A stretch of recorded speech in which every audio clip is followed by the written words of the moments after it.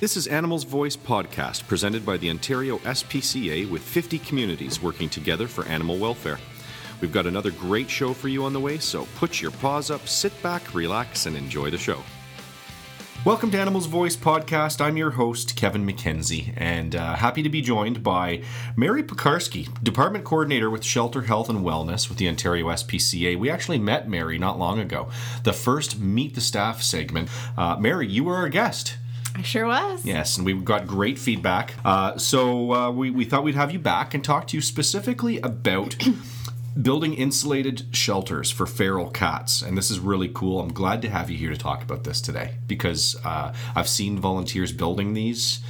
I've seen volunteers picking these up, and I just think it's a really, really neat initiative for the Ontario SPCA to be supporting. So, it sure is. So kudos to you for coordinating all of this and running it. So let's go backwards in case people missed your segment with Meet the Staff. How long have you been with the Ontario SPCA? I'm going on 7 months now. 7 months, okay. So a relatively shorter amount of time. Yes. What brought you here?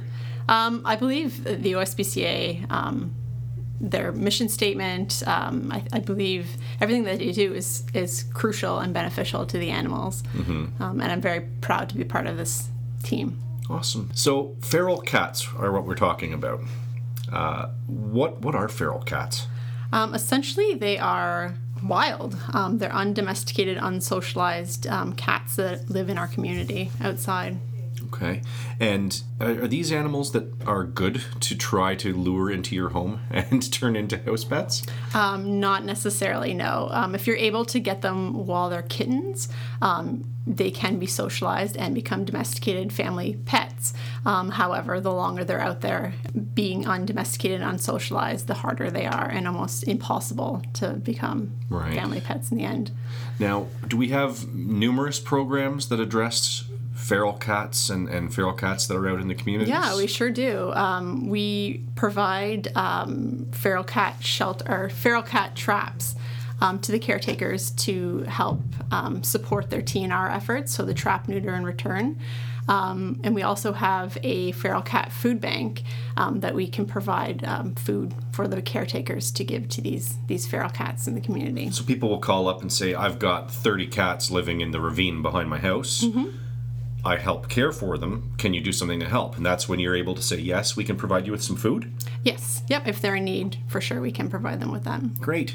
So tell me a little bit more about the topic for today, which is building these insulated shelters. I really wasn't aware of this program. I guess I shouldn't admit that, but I walked into our Newmarket shelter one day, and there were a group of volunteers here, and they had turned the meeting room over there upside down and were building with these giant containers.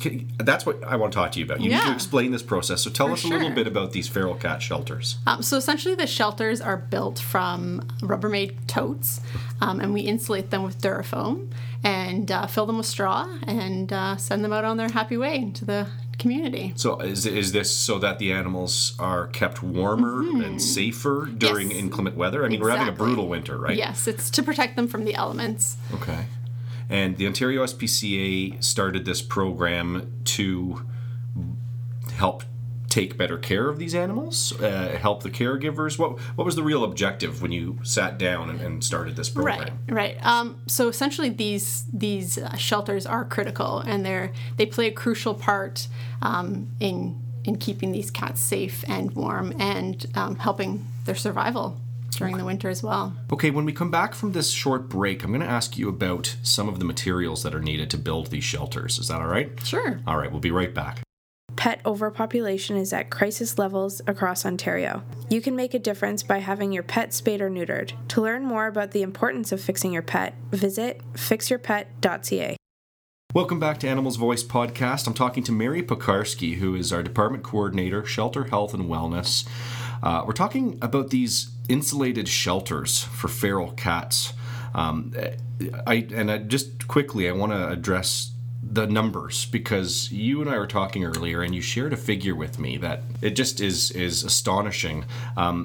are you aware, or can you share the stats around the feral cat community in the GTA alone? Yes, actually the number is quite unbelievable, but it is estimated that approximately 100,000 feral cats live within the community of the GTA alone. That's unbelievable. It really is. 100,000 feral cats. Yes. Well, and we're grateful, therefore, that there are people that step up and are helping care for these animals, because obviously a concrete jungle like Toronto, not a simple place for feral cats to find food, find shelter, and safety. That's right. So it's great that people within the community want to step up and be a part of this, and that's where building these insulated shelters for these cats comes into play. We need materials. I mean, when I walked into the Newmarket shelter and saw these being built, I couldn't believe the things spread out all over the room. Can you talk a little bit about the supplies that are used to make these shelters? Sure. So essentially the shelters are built from Rubbermaid totes, and then we use Durafoam to insulate the inside, and we stuff them with straw. Basically send them on their happy way out into the community. Okay, so with those materials inside, is it the animals' body temperature that helps create warmth in there and keep the warmth in? It sure is, yes. Okay. Yep. And the straw is for comfort? Comfort and shelter, yeah. Okay, neat. Who builds these? I mean, I know I saw some volunteers building them, but is this a volunteer engagement initiative? It sure is, yes. We definitely rely on our volunteers to help us get these shelters out. They are a bit time-consuming to make, so the more volunteer action we have, the more we can get out and provide for our feral cat caretakers. Now, we look to the community to help us with these, obviously. So if we have listeners right now to the broadcast who would like to get involved and help build them, what can they do? Yeah, for sure. They can contact me, mpekarski at ospca.on.ca. I'm going to spell that just in case people aren't sure. So it's M. Pekarski, P-E-C-A-R-S-K-I. That's right. At ospca.on.ca. Absolutely. Okay, great. So they can email you, and that's how they can get involved and maybe registered for the next time we're having a group of people get together to build these. The more the merrier. So feral cat caretakers, if they're interested in ordering these, they're able to contact you by email that you just provided, or by calling you as well. And your extension is 383? That's right. So people can call 1-888-668-7722. And then extension 383 and touch base with you. That's right. Okay, and is there a fee for these shelters? There is. We ask for a donation of $15 per shelter, and that's to cover the cost of the materials of building them. I would say, and listen, I know I'm maybe not impartial, but having seen all of the materials spread out in the room when these were being built, I would say $15 for one of these, and it's in its finished state, where you guys have done all the work with it. I think that's a great deal, so I hope people will consider that.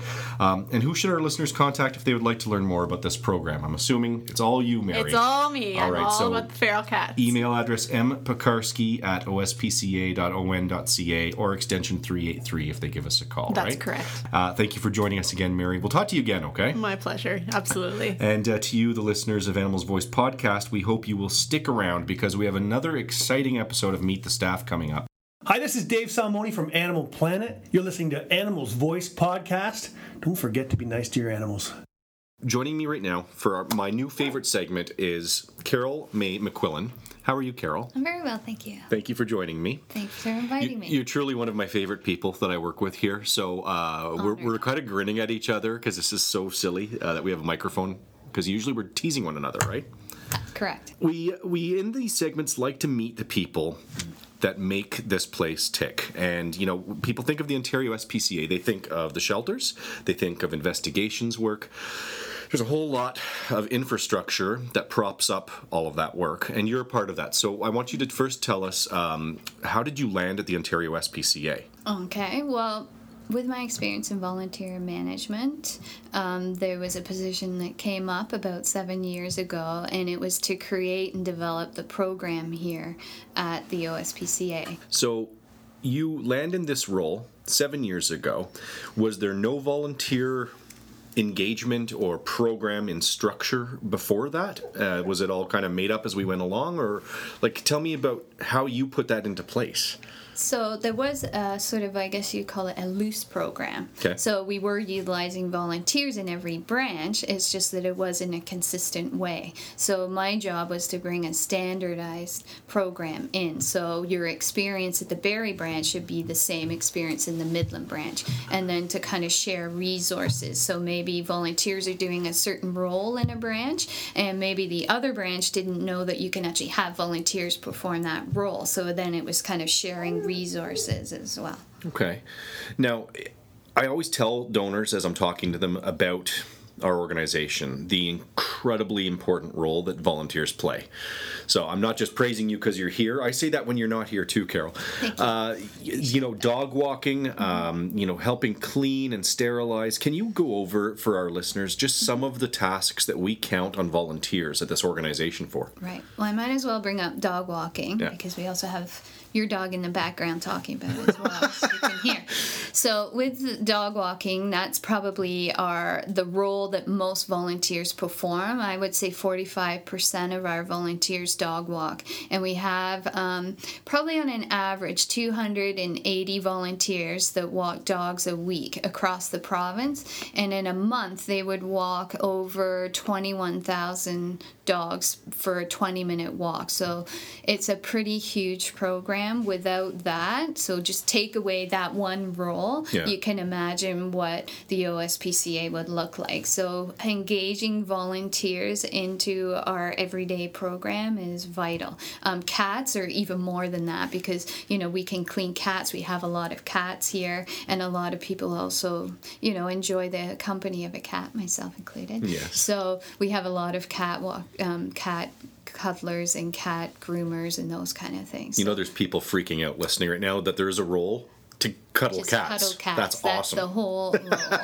And it's vital. Like, people think, oh, that's an easy role. Oh, I can just come in and do that. But what that does for cats is it gives them that calmness and that people contact. And what that does then is reduce stress, which reduces illness. So while we kind of make fun of, oh, I get to come in and hug and play with cats, it's exactly what you do, and it's exactly what you should be doing. It's important. Really important. It's important and beneficial to the animals, Absolutely, right? Yeah. So that's talking about some of the work in the shelters, one-on-one or one by one. You've also organized some pretty cool entire days for, I'm thinking of SAP, our friends over at SAP and American Express. I mean, talk a little bit about the importance of community engagement and those days that you've created from scratch. Right. So I've been lucky in my role that as the program has evolved, we've also been able to attract some really large, great companies to partner with to have what they call employee-supported days. So that's where the organization that they work for gives them some time off to come in and volunteer. So they come to us. So we've kind of designed now a program where we try to incorporate a little bit of obviously fun animal touching and hanging out with the animals, but we also do some education as well, so we make sure we always have a component for education, and it's always something that needs to be done around the branch that we can't get done on a regular basis. So painting, for example, we were able to paint our spay-neuter clinic on a weekend on a Saturday, so it worked out great for the volunteers because they can come in and help. We can clean out the whole place. We're not interrupting any services, and we got it painted, and it looks great. And now the perception when you walk in, it's a nice place for staff, volunteers, and the clients to come into. So my favorite program, which I also have to talk about, is the cat shelter